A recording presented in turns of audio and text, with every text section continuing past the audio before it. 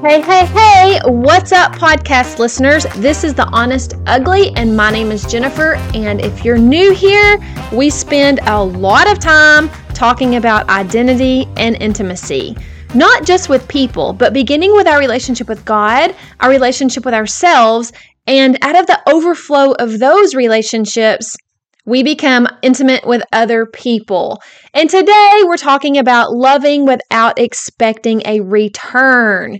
Now, I have a Post-it thing in my closet, and it says, be willing to love even if it feels like a great loss and sacrifice. Has anyone ever felt like that? Have you guys felt like that? Have you felt like loving other people has come at a great cost?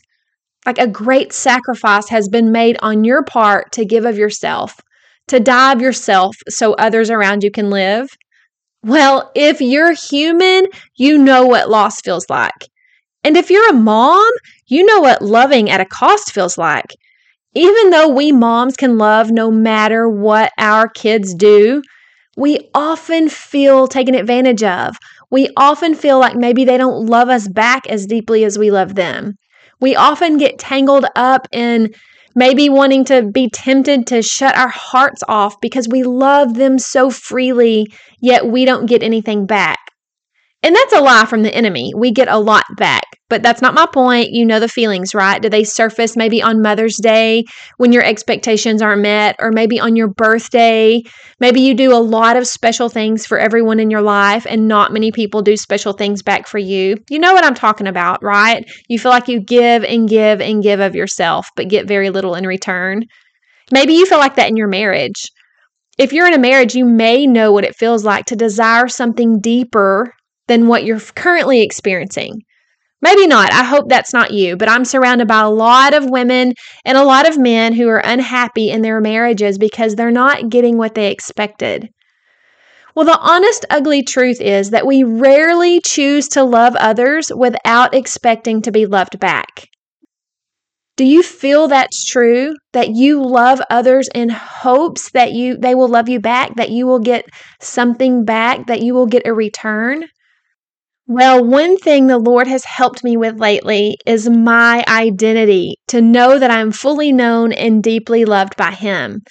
God has really helped me and grown me to love people deeper without being disappointed when they don't offer much back. That's really new for me. God has done a huge work in my life to where I do not become easily disappointed when my love for others is so deep, yet it feels like I don't get much back out of those relationships. When I look at God, I look at His character and how He loves so generously and how He gives so freely of Himself. God does not withhold Himself from us. He gives and He gives and He offers and He invites, and we can have as much of Him as we are willing to receive. And the thing about God is that if we don't love Him back, He still keeps on offering Himself generously. And I want to love like that. I want to have a heart so wide open and full of compassion that my love is an open invitation for people to receive it. Whether they want to give it back or not, shouldn't affect me. I don't want it to affect me. I just want to be able to be a vessel of God's love to pour into other people. And if they want to receive it and be blessed by it, that is their choice, but it doesn't affect how I show up on a daily basis and continue to love. But that hasn't always been the case for me. It's been tough for me to keep moving toward people when I don't get anything back, or to keep initiating when there's not a response, or to keep on being intentional about trying to build relationships that don't seem very fruitful. It's been hard for me and it's been disappointing in so many ways, but God has so healed my heart in such a way that I feel as if I am learning. I've learned so much and I am still learning, and I know that I have much to learn, but this whole love without expecting a return feels really, really peaceful in my heart right now. And I just wanted to come and share with you 3 things that helped me Learn to love without expecting a return. I honestly hope this episode isn't useful for anyone, because if it isn't useful for anyone, that means that all of you listeners out there really have a hold of the ability to love without expecting a return. But I fear that is not the case. Fear is not the right word, but I think that this episode is probably going to hit home for a lot of people, a lot of listeners, because I feel as if we're a group of people that really want to love well, but we don't know our true identity in Christ, and we put out invitations to people so we can feel loved back. And we're not feeling loved back. So we try harder and we try harder. But God has shown me that I don't have to try. I can experience intimacy and deeply know that I am loved by Him, and that can become enough. So today, 3 things that helped me love without expecting a return. Number 1, I have chosen to believe my true identity. Now, not because I woke up one day and decided I'm going to believe my true identity. No. God has had to strip away so much in my life and reveal to me how much I have put Him in a box and how many things I didn't believe about what He has said about me. I have always known I am loved and I am chosen and I am accepted, but knowing it in my head is a completely different story than embracing it with my heart and living it out as if I truly believe it. Now, not only do I know, but I live every day embracing the fact, and it controls my actions, that I know and believe that I am loved and I am chosen and I am accepted no matter what I do. There is nothing I can do to make God love me more, and there is nothing I can do to make Him love me less. And I hope today that God sparks something in you to believe this about yourself too, that no matter what you do, no matter where you find yourself today, you are fully known and deeply loved.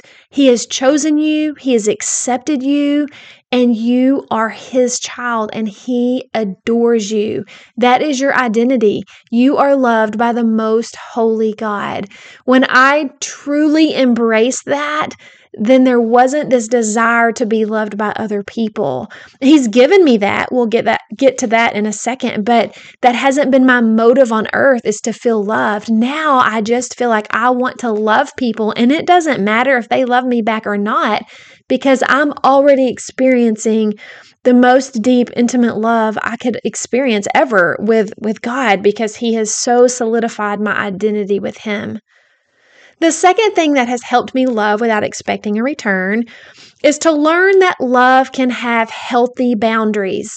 Now, I didn't even know what exactly that meant until the last couple of years, but working on having healthy boundaries. Now, for me, healthy boundaries means that I can set boundaries in my life, not to keep people out, but to invite them into a healthy relationship with me.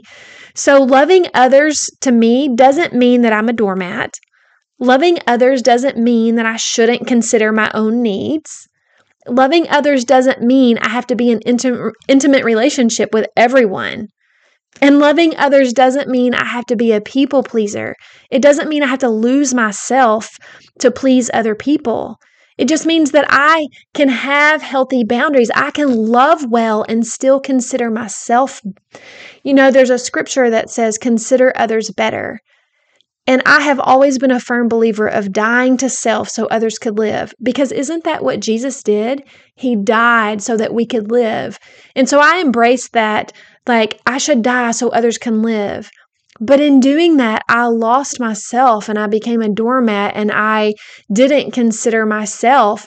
And one day, God reminded me of that scripture, consider others better. And He said, Jennifer, you are one of those others. Don't forget to consider yourself. So learning healthy boundaries is huge. If you need help with that, I would suggest maybe doing some research. I can help you as a life coach. I have been seeing a counselor that has helped me tremendously with having healthy boundaries, because you never want to set boundaries out of anger or determination to keep people out. The goal of healthy boundaries is to invite people into a healthy relationship. And having these healthy boundaries has really helped me love without expecting a return. I began noticing that all of my disappointments in life were because I didn't have healthy boundaries. So the healthier boundaries I set in my life, the easier it is to take ownership of my own ability to be loved by God. Not my ability to be loved by God, but my ability to see that my actions are my own and that I get to choose how I feel. I get to choose how I look at being taken advantage of. I get to choose how I feel about being rejected, because if I'm rejected by people and I don't have healthy boundaries, one, that's my fault. I'm setting myself up to be rejected. And also, I'm not believing that I'm fully chosen already. So healthy boundaries, I just got off on a tangent that I don't even know what I'm talking about, but healthy boundaries is huge, and it's been a huge thing in my life to help me to love others without expecting a return. And the third thing is that I keep being honest with God in conversation about my human relationships. He helps me to keep moving toward people with a motive to express love, not to get it. He keeps helping me extend grace even when it's hard, but he's helping me because I'm in constant conversation with him. I keep asking him to meet all of my emotional and relational needs and not expect those needs to be met by people. And I keep on confessing when I'm disappointed, and I keep asking God to heal me. And when I feel these disappointments, I can honestly take them to God, and he is showing me where that disappointment is lying in an expectation of being loved by people, where I want to just rest in the solid truth that God's love doesn't disappoint. When I find my identity in him, when I find my safety in him, when I find my value in him, then the disappointments just keep slipping away because he does become enough. So today's encouragement to you is to ask yourself if your actions and motives in relationships are an attempt to express love to others or to receive love. And if your motive is to receive it, then I challenge you to invite God into those places where you're not choosing to believe in your truest identity, the identity that God has given you as a child of God. I have so experienced a deeper level of his love over me being more than enough as he keeps solidifying my belief in who he says I am. And guess what happens with that? Yes, he is enough, but that doesn't mean I shut out people. As an extra bonus, he's actually increased the intimacy in my closest human relationships. It's like I stopped wanting to be loved by others, and I just wanted to love others well. And in doing that, my heart is just exploded with how much love I can receive from others now. It really is crazy. It reminds me that his ways are not our ways. He reminds me that those who pour out will themselves be filled up.